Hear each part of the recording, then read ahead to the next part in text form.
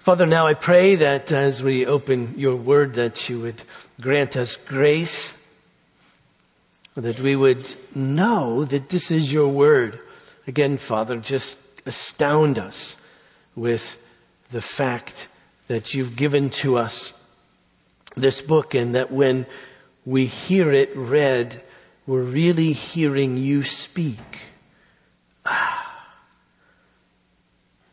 great it is to be such a people, to have their God so near that he speaks to them.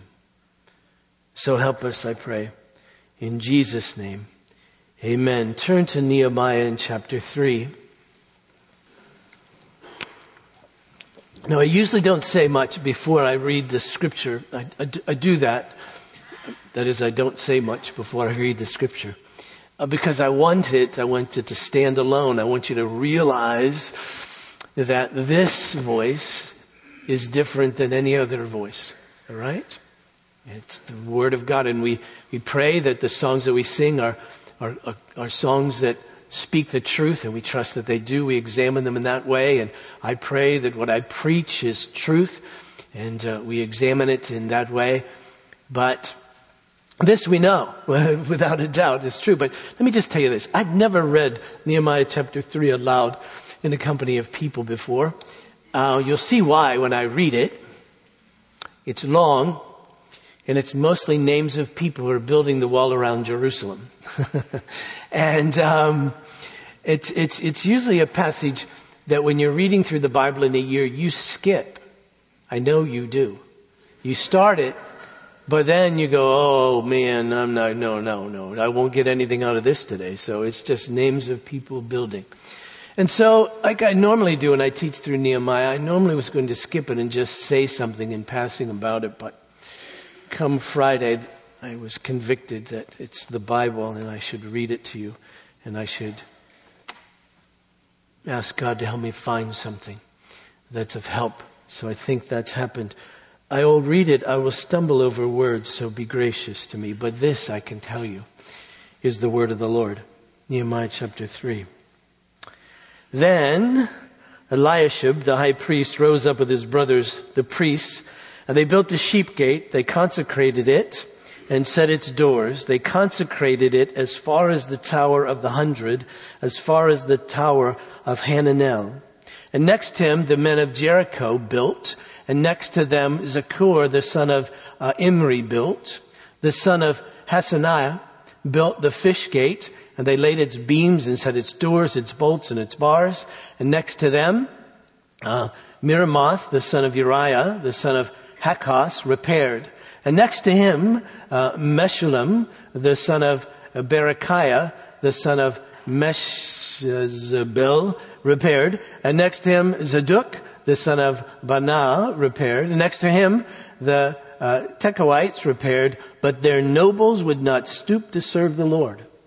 Joadah, the son of Pasha, and Meshullam, the son of Besadiah, repaired the gate of Yeshana. They laid its beams and set its doors, its bolts, and its bars.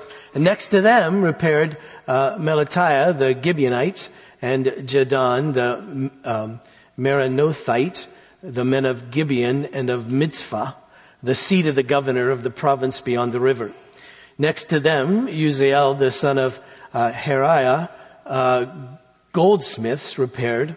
Next to him, Hananiah, one of the perfumers, repaired, and they restored Jerusalem as far as the broad wall. Next to them, Rephaiah, the son of Hur, ruler of half the district of Jerusalem, repaired. Next to them, Jedaiah, the son of Harumaph, repaired opposite his house. And next to him, Hattush, the son of Hashabaniah, repaired. Malchijah, the son of Harim, and Hashab, the son of Moab, repaired another section of the Tower of the Ovens. Next to him, Shallum, the son of Halohesh, ruler of half the district of Jerusalem, repaired, he and his daughters. Hanan and the inhabitants of Zanoah repaired the valley gate. They rebuilt it and set its doors, its bolts, and its bars, and repaired 1,000 cubits of the wall as far as the dung gate. Malchijah, the son of Rechab, ruler of the district of Beth Hakarim, repaired the dung gate. He rebuilt it, and it set its doors, its bolts, and its bars. And Shalom, the son of Kol-Hoseh, ruler of the district of Mizpah, repaired the fountain gate. He rebuilt it and covered it and set its doors, its bolts, and its bars. And he built the wall of the pool of Shelah of the king's garden as far as the stairs that go down from the city of David. After him, Nehemiah, the son of Azbuk, ruler of half the district of Beth Zur, repaired to a point opposite the tombs of David, as far as the artificial pool, as far as the house of the mighty men. And after him, the Levites repaired, Rehum, the son of Benai. Next to him, Hashabiah, ruler of half the district of Keilah, repaired his district. After him, their brothers repaired. Bava, the son of Henadad, ruler of half the district of Keilah. Next to him, Ezer, the son of Jeshua, the ruler of Mizpah, repaired to another section opposite the ascent to the armory at the buttress. After him, Baruch, the son of Jabai, repaired another section from the buttress to the door of the house of Eliashib, the high priest. After him, Meremoth, the son of Uriah, the son of Hakos, repaired another section from the door of the house of Eliashib to the end of the house of Eliashib. After him, the priests, the men of the surrounding area, repaired. After them, Benjamin and Hashub repaired opposite their house.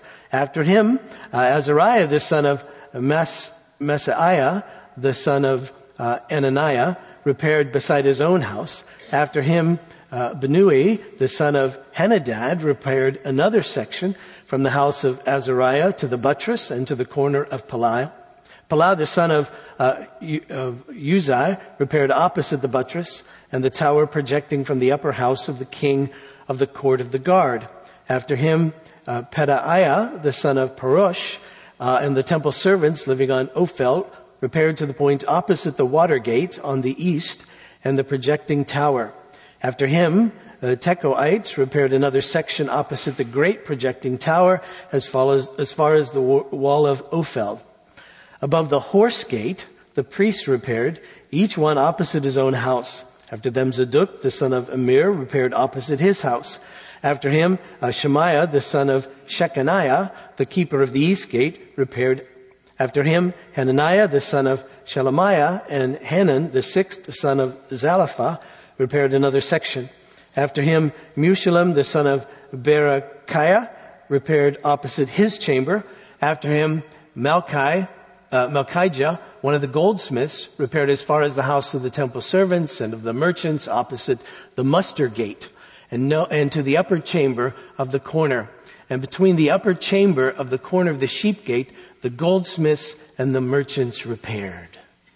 There you go. Whew. That was the proper pronunciation of all those names. Some of them are in heaven going, wow, I never heard my name said on earth before. So I don't know if they can hear that or not. But there you go. Now remember what's happening. Nehemiah's been called by God to repair the walls around the city of Jerusalem. They've been attacked, these walls, and burned, and what progress was made had ceased, and so the city was in disrepair itself. Now remember, Nehemiah is doing more than just rebuilding walls. Once the walls are rebuilt, then the city can be have safety, and people can rebuild their homes. If you look, well, you don't need to turn to this, but in Nehemiah, in chapter 7 and verse 4, we just read that the city was wide and large, but the people within it were few, and no houses had been rebuilt. And so the temple had been rebuilt, but since the walls hadn't been rebuilt, the people didn't feel safe enough to rebuild their houses. And so they lived outside, or they lived where they felt more safe in other places. And the ones who lived in Jerusalem were living literally in ruins of houses. They hadn't rebuilt them. And so you get that sense they were vulnerable. They didn't see this as a permanent place. And therefore, they weren't building in the city of Jerusalem the culture of the people of God. They weren't living gathered together, as we've mentioned a few weeks ago, as the church, this sense of church, this sense of assembly, this sense of God's people called out from the world to be His. They weren't living like that because the walls were down.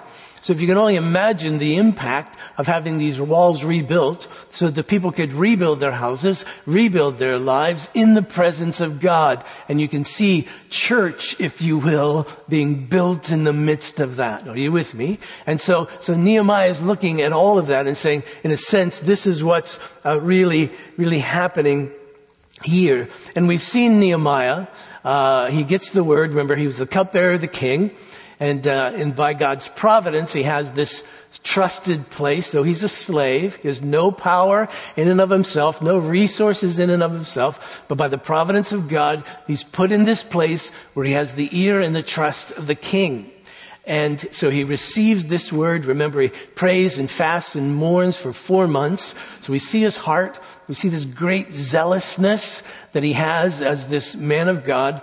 And when the opportunity presents itself before the king and the queen, as we've mentioned, he then is able to make his request to the king that he be given leave and that the king send him and support him both by way of protection of the army and also financially to rebuild the gates around the city and rebuild the city. So all that we know.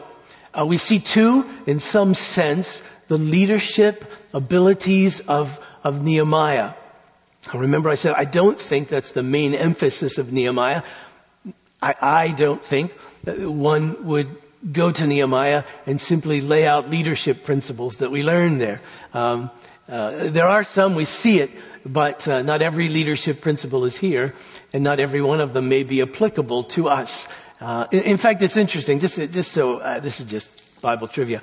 But it's fascinating, we often go to the scripture and say, well, tell me exactly what to do, And so what's fascinating is Ezra and Nehemiah, 2 books of the Bible, contemporaries in some sense, made a very different decision about how they would relate to the king and his protection. For instance, when Ezra was being sent back by the king, he didn't ask for a military escort. But when Nehemiah was sent back by the king, he did. Which do you do? Either. Whatever is wise for the need of the moment. There isn't anything unholy about asking for an escort. There isn't anything holy about asking for an escort. So we have to always be careful as we read through these things. Well, that's what Nehemiah did, so that's what I'll do. Now, anytime you read about somebody praying, that's a good thing. Right? Anytime you find somebody loving, that's a good thing.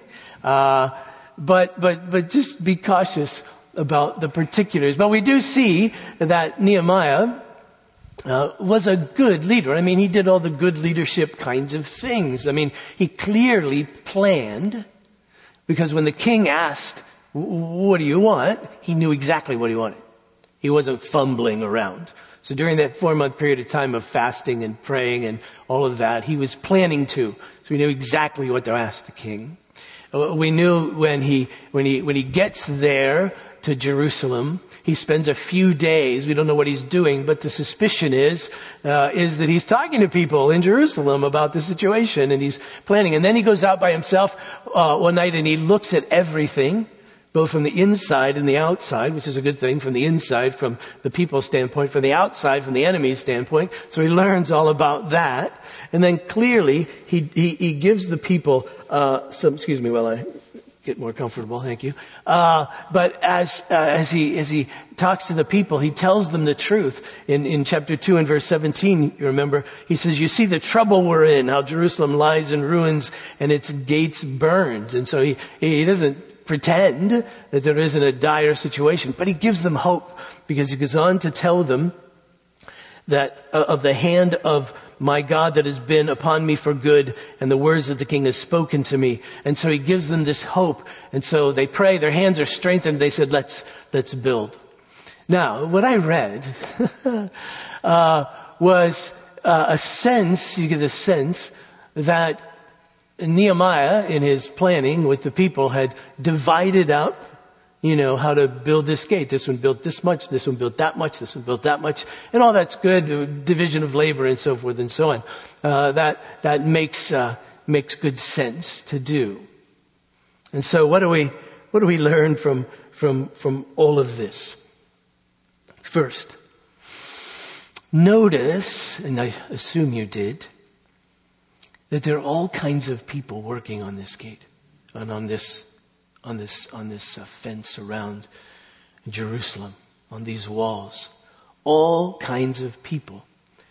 There are priests and there are rulers. There are all kinds of people come from all kinds of backgrounds, certain family units. We get this one person named Meshullam, the son of Berechiah. I just said that because I can. And he repaired opposite his chamber. You get the sense that all he had was a chamber. All he had was a place to sleep. And yet there were rulers from the surrounding areas that were working too. So you can only imagine just the differences there. There were differences in people's occupations, it seems. There were perfumers and there were goldsmiths. I happen to think that the only mistake Nehemiah made was not to put the perfumers near the dung gate. That sort of struck me as something he might have wanted to think about ahead of time. But you will notice that we only have one name of one person who repaired the dung gate. And don't you know that everybody else was really pleased and thankful that he was the one who drew that short straw and repaired the dung gate. But there are merchants and perfumers, people from all different walks of life. And yet they all joined together. Some were close. They repaired the walls close to where they were living.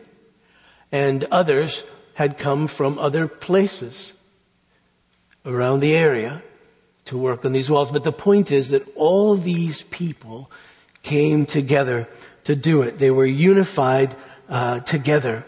They were one people as they did this. And I say that to say that really if you're reading through this, if you ever get called to lead a Bible study in Nehemiah chapter 3, the key expression really is this expression next to them. Or as the ESV has it later in the chapter, after him. It's all the same sense. You get the sense of people shoulder to shoulder, hand to hand to do this work, as if there's sort of no gaps around the walls. Next to him, next to him, next to him, next to him. They all know this is our section, this is our section. And they're all doing that, if you will, together. One unified whole. Now, if I could just back up, and not just back up from the pulpit, but back up from this text and see redemptive history in kind of a bigger picture. It's fascinating, and certain scholars point this out. It's interesting that as we read through the Old Testament and get to the New, as we read through the Scripture, what we find is a movement, a progression, where there's this sense early on where it seems that the life of ancient Israel revolves around particular people, and it's that person who seems to carry the load. We see that with Abraham early, and then of course with David, but most especially I think with Moses. I mean, Moses is always interceding on behalf of the people to God. He's a sense of priest and prophet, you remember. And even in a sense where God says, I'm going to leave, Moses intercedes for the people and says, please don't. So you get this sense that Moses and then even some of the kings are bearing the whole load of the people, or some of the prophets. But as we move on, we see, especially here, increasingly this sense of unity, this sense of oneness, this sense that we're doing all of this together. And that leads to this sense too of another key word in the first verse in chapter 3, middle of the verse. It is they, the priests, consecrated it. It is what they built. They consecrated it. Now, that's the Old Testament word for made it holy. If you have an NIV, I think it's the word dedicated. That's all right, but not quite. Holy means to set it apart. So dedicate it in that sense, but set it apart to be holy unto the Lord. Now again, what's interesting here as we step back and we look at holiness and the holiness in the presence of God, and we find that holiness begins with the people of Israel in the tabernacle and in the temple. The things in the tabernacle, the things in the temple, the pots, the garments are set apart to be holy. And now what we see is that from the people and ultimately then among the people in the presence of God is holiness. The prophet Isaiah, chapter 4. If you have a Bible, you may want to turn to that or whatever it is you use to have your Bible on electronically. Isaiah chapter 4, verse 2. And as Isaiah does, he's speaking from his time, but reaching into the future. Verse 2. In that day, the branch of the Lord. Now the branch of the Lord is that one who comes from the shoot of Jesse. The branch of the Lord, the Messiah. We know him, Jesus. In that day, the branch of the Lord shall be beautiful and glorious, and the fruits of the land shall be the pride and honor of the survivors of Israel, that is the remnant. And he who is left in Zion, that is the place where God dwells, and remains in Jerusalem will be called holy. Everyone who has been recorded for life in Jerusalem, when the Lord shall have washed away the filth of the daughters of Zion and cleansed the blood stains of Jerusalem from its midst by a spirit of judgment and by a spirit of burning, then the Lord will create over the whole site of Mount Zion and over her assemblies a cloud by day and smoke and the shining of a flaming fire by night. For over all the glory there will be a canopy. There will be a booth for shade by day from the heat and for a refuge and a shelter from the storm and rain. These images that we get that are all scattered through the Old Testament of the very presence of God. But the point here is that the people themselves will be holy. There's a sense that it's no longer simply God dwelling in a place, but God dwelling in a people. And they're holy. We see it even in this Nehemiah passage. The gates around the city are dedicated. This is holy unto the Lord. And inside this place where the people live is the presence of God and His holiness. And there to be holy. Zechariah. I know these are obscure passages, pardon me, but Zechariah in chapter 12. Zechariah in chapter 14. In verse 20. Again, Zechariah, prophet, has his one hand in the days in which he lives, and yet another hand grasping for that which is to come. It's the posture of the prophets many times. Zechariah 14, verse 20. And on that day, and again, as you read through the prophets, when you read the expression that day, it's that day, all right? That day which is to come. And on that day, there shall be inscribed on the bells of the horses, holy to the Lord. Now, if you're an Old Testament Israelite, that should make you chuckle. It can make you laugh a little bit. You go, oh, that's kind of funny. On the horses? I mean, come on, they're just horses. And Zechariah goes, well, that's my point. That the day will come, that day, when even the horses will be holy to the Lord. And then he goes on, and the pots in the house of the Lord shall be as the bowls before the altar. And every pot in Jerusalem and Judah shall be holy to the Lord of hosts.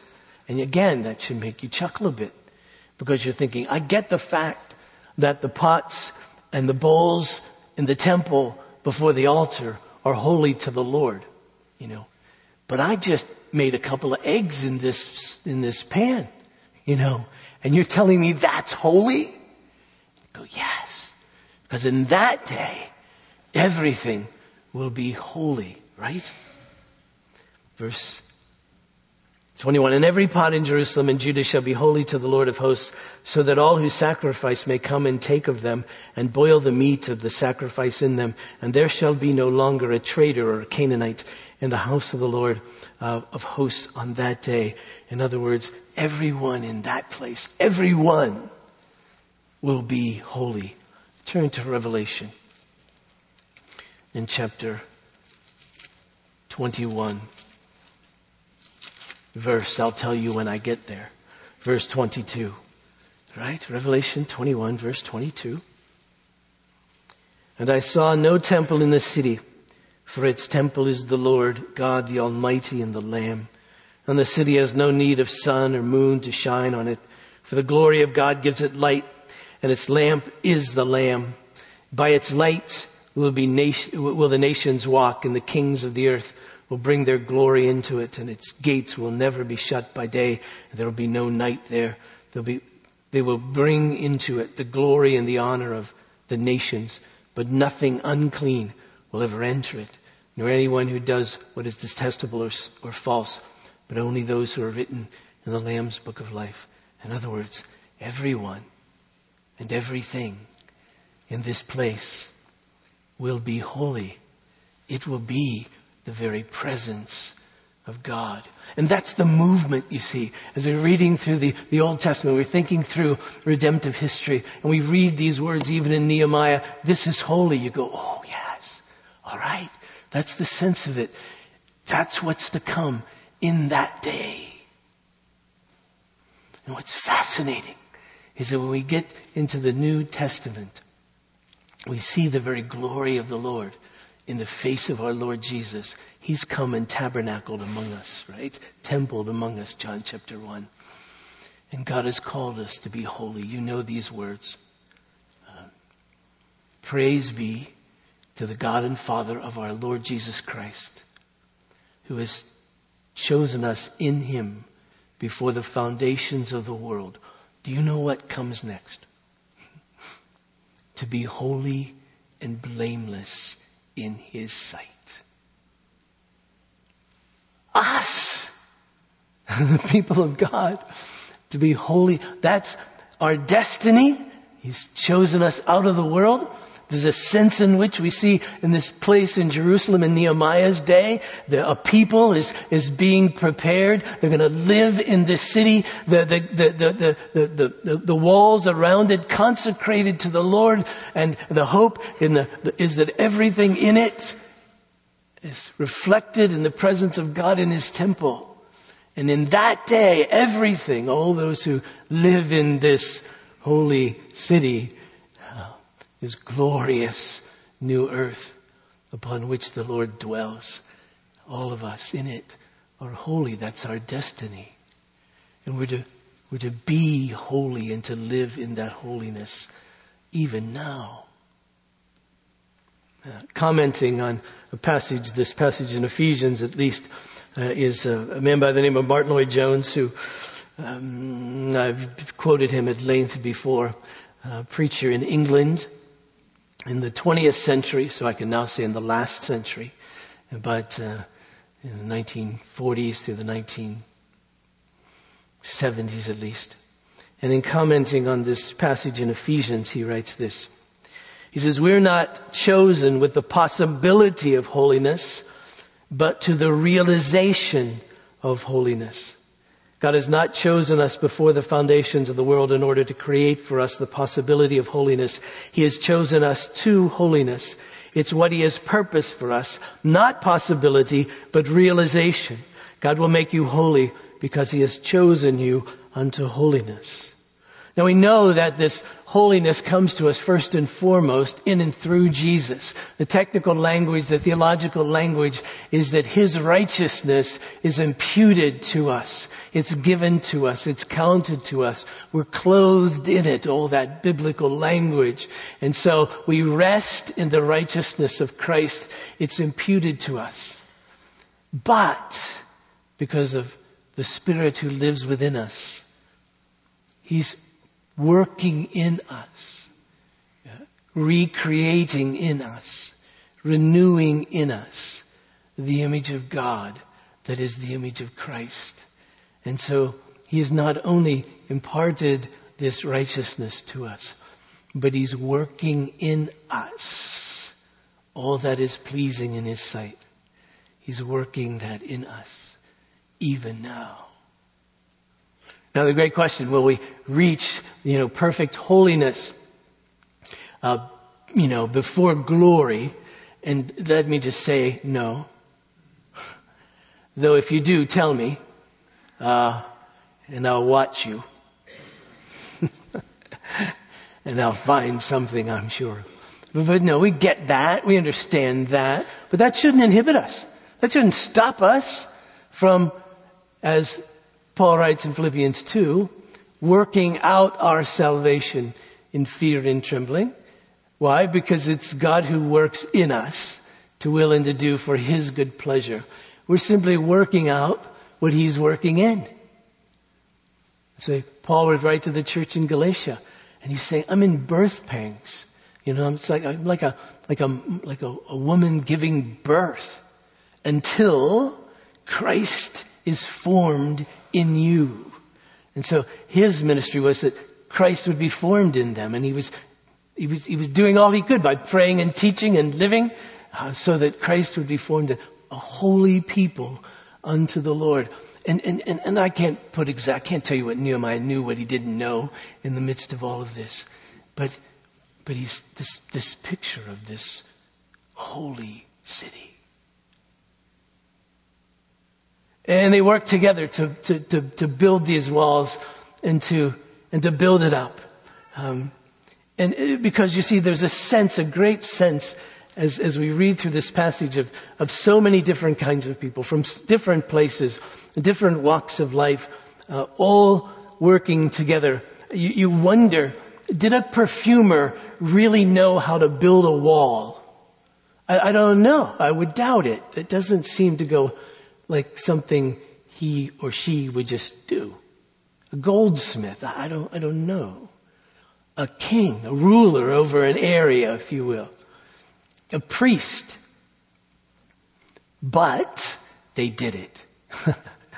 They were there. It was the need. They saw it. They loved God, and they went out and they worked together. You get the sense that in the midst of doing this, that any difference they had among themselves simply faded away. It wasn't important anymore. You get the sense that the priest would carry water, or to people who needed it. He would carry stones if need be. The ruler would do that as well, except the the nobles of the Tekoites. They would not stoop to serve the Lord. That's fascinating that it's in there. Other Tekoites did, but they didn't. So I don't know what they did with those folks afterwards.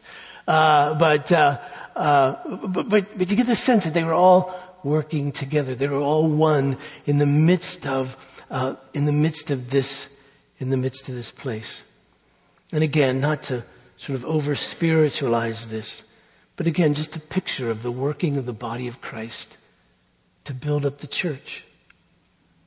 You do know, I know, you know, that when one becomes a believer in Jesus, that is that you're a believer in Jesus, becomes your overriding or your bedrock identity. It supersedes everything else. You may be a Chinese Christian. You may be an African Christian. You may be a European Christian. You may be a Brazilian Christian. But when we all come together, What's important is that we're Christians. And the fact that we are means that there's a link and a bond among us that's deeper than any other bond. In fact, your dear friend who is an unbeliever, in one real sense, is less close to you than a believer with whom you share nothing else in common. I mean, there's this sense of it. You get the sense that these people around, somewhere in the city, somewhere outside of the city, some different walks of life, it's not like they all knew each other necessarily, but when they came together and they asked the question, why are you here? Well, I'm an Israelite. I'm a follower of Yahweh. I'm rebuilding this wall around Jerusalem. It was like, that's all I need to know. That's it. And they linked together. They were joined as one. And that's what's happened. I read earlier that passage from Ephesians chapter 4, where to maintain the unity of the Spirit in the bond of peace. And I mentioned that to maintain something means that it's already there. It's already there. We've already been joined together. 1 Corinthians chapter 13, that we've been baptized by the Spirit into one body. The work of the Spirit is to join us together. It was the purpose, one of them, of Christ coming to gather for himself his people. In Ephesians and chapter 2, verse 11. Therefore remember that at one time you Gentiles in the flesh, called the uncircumcision by what is called uncircumcision, which is made in the flesh by hands. Remember that you were at one time separated from Christ. Remember, there's in the Old Testament, God revealed himself in Israel and through Israel. And so those outside were unable to really know this revelation of God and be joined to him in any significant way without coming into Israel, without being circumcised, without becoming one who would be in this law of Moses. So remember that you were at one time separated from Christ, alienated from the commonwealth of Israel, and strangers to the covenants of promise, having no hope and without God in the world. But now in Christ Jesus, you who were once far off and have been brought near by the blood of Christ. For he himself is our peace, who has made us both one and has broken down in his flesh the dividing wall of hostility by abolishing the law of commandments expressed in ordinances, that he might create in himself one new man in place of two, and might reconcile us both to God in one body through the cross, therefore killing the hostility. And he came and preached peace to you who are far off, and peace to you who are near, for through him we both have access in one Spirit to the Father. So you're no longer strangers and aliens, but you're fellow citizens with the saints and members of the household of God, and built on the foundation of the apostles and prophets, Christ Jesus himself being the cornerstone, in whom the whole structure being joined together grows in a holy temple in the Lord. In him you're also being built together in a dwelling place for God by the Spirit. I mean, that's the sense of it. We're that close. You remember when Jesus prayed in his high priestly prayer in John 17, what was the end of it? He prayed that we, his people, would all be one, even as he and the Father were one. To be joined together, side by side, arm in arm, one after the other, one next to the other, building one another up. That's what we're to do. And the Holy Spirit has promised to give us gifts to do that. And he says, essentially, if you're loving each other, then trust me, I'll gift you. I'll pour out gifts for the common good. That's 1 Corinthians 12 and 13 put together in the right order, 13 then 12, if you will. If you love each other, that's where he's headed in 12. If you love each other, then you'll see gifts happen so that you may minister one to the other. Because each one of us, you see, is called. Not just the clergy, not just the priests, but everybody. All ministers, all to be out in the midst of life. There's a wonderful passage. We don't have time to turn to it because I have 3 minutes. 6. But we, in Acts chapter 8, it's an interesting passage where some persecution comes in Jerusalem. And so the Christians in Jerusalem and Judea are scattered out. All but the apostles. The apostles stay for, I don't know why. He doesn't tell us why. Why they didn't go. You'd think they'd be the first. They'd be the most persecuted, so perhaps they would be the first. But they stay there and everybody else scatters.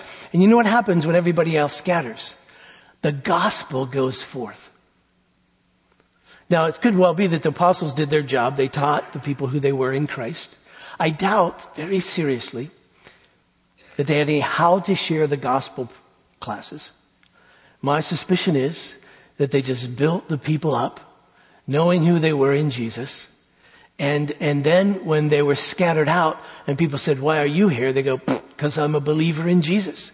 And people say, what does that mean? And they told them. And so the gospel went everywhere without the apostles, if you will, doing it. And that's the sense, you see, that every one of us is to be out there. Being a Christian. Being a follower of Jesus. And as Peter says, if anybody asks you about your hope, boom, be ready to tell them. Right? Yeah, how-to classes are wonderful and all of that. But I've found when I get to do it, I forget the order that I learned in the class. And rats, I knew that answer. No, I don't. And I end up just telling about Jesus. As I know him, as the Lord and the one who has saved me. And so it's that real sense, to bumble through it, if you will. But to, as the text in Acts chapter 8 says, that they went out gospeling. Our dear elder Scott Rask has taught a number of classes on gospeling. How in the midst of your life to gospel. To declare that which is true about God. And so you get this sense that we're together. We get this sense that God is making us holy. We get this sense that a day will come when we'll be holy, everyone in his presence on the new earth. And we get the sense that now we're to be together building up the church with this picture in our mind, side by side, our key identity. It doesn't matter if the person beside us has the same level of education as we have, more or less. It doesn't matter if the person beside us has as much money as we have, more or less. It doesn't matter if the person beside us is pretty as we are, more or less. It doesn't matter if the person beside us speaks the same language as we do. It doesn't matter what that. It just matters that we're believers in Jesus and we come around each other to build one another up.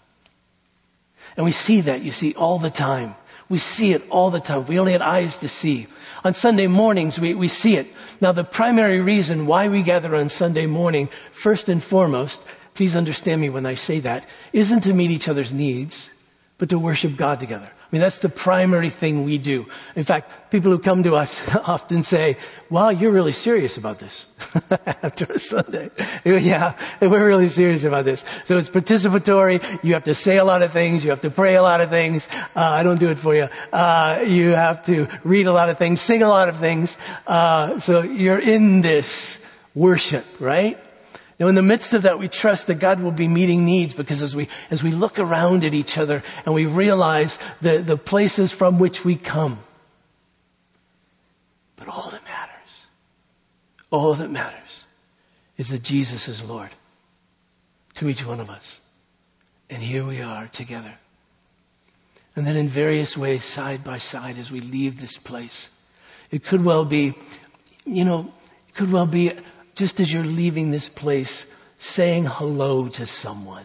I mean, if you in a loving way say hello, have in the back of your mind, the Holy Spirit is giving a gift. I love this. I'm doing this in love. And so trust that hello, that handshake, that hug, that wave across the room, that whatever it is, just think the Holy Spirit is giving a gift to that person right now. What a great thought. And then even more significant, I suppose, or at least more action than that, actually a conversation, actually an introduction. This is who I am. Welcome. It's good to see you. Or just a reacquaintance of your friendship from last Sunday to this. Perhaps you haven't seen each other. And just to encounter one another. And trust that in the midst of that love, that God is giving a gift by His Holy Spirit, whatever that is. And then as needs are seen and you're there by the providence of God and you see them, act and trust that God will gift in such a way that His love would be expressed and people would be blessed. We sang earlier this wonderful expression that I hadn't seen before till I sang that song, that we're to prefer one another. Isn't that a wonderful little line? I know who wrote it. I'll look. Prefer one another. Parentheses. Over oneself. Right? That's the implied. Oh, to do that. And realize that when we do that, God will give gifts. And people will be blessed as we mourn with those who mourn, as we rejoice with those who rejoice, as we give to those in need, as we share with those who don't know. All those things, you see. And we see it in action as people teach our kids on Sunday mornings. We see it in action during our missions trips. That's why it's so important to go to reports of missions trips. Because what you learn when you come and you hear those, you see how the body of Christ is building one another up. You see how it is that one person is serving the needs of another. When Thomas was sharing about the recent Costa Rica trip, he was talking about the fact that there were quiet ones on Sunday who were vocal on the trip, and vocal ones on Sunday who were carrying drinks of water for those. And you go, wow, it's building one another up. Come during the week of VBS. If you're not working VBS, which 80% of you will be, but if you're not working VBS, and even if you are, walk around and just see it. And you go, this is Nehemiah rebuilding the wall. I mean, this is what's happening here. You'll look at people and you go, I don't think those two would go together, but they're teaching that class. Wow. How'd that happen? Right? I don't think those two kids would actually be getting along together. I mean, after all, but they are. And you just see it in the midst of all of that. Now what's great, of course, is that Nehemiah and all these people rebuilt the walls in like 52 days, which was a miracle. But it's no less the miracle of what happens here all the time and what happens in the midst of the body of Christ as we build one another up. Let's pray, Father. I pray for me, for us, that we would indeed realize that here we are next to one another, side by side. I pray that when we look at each other, all that matters is that Jesus is our Lord, the one who has saved us. And I pray then that we can share life with each other, perhaps in most assuredly in ways that would never happen in the world. The poor with the rich, the educated with the not, the socially adept with those who bumble, those who are of high class, if you will, and those not so much. Those who have been hurt deeply in their lives, and those who've perhaps not. But yet again, our key identity is Jesus. Glue us together, Father, as your people. Make us holy. Father, I'm thinking on this day of high school graduates, and it excites me.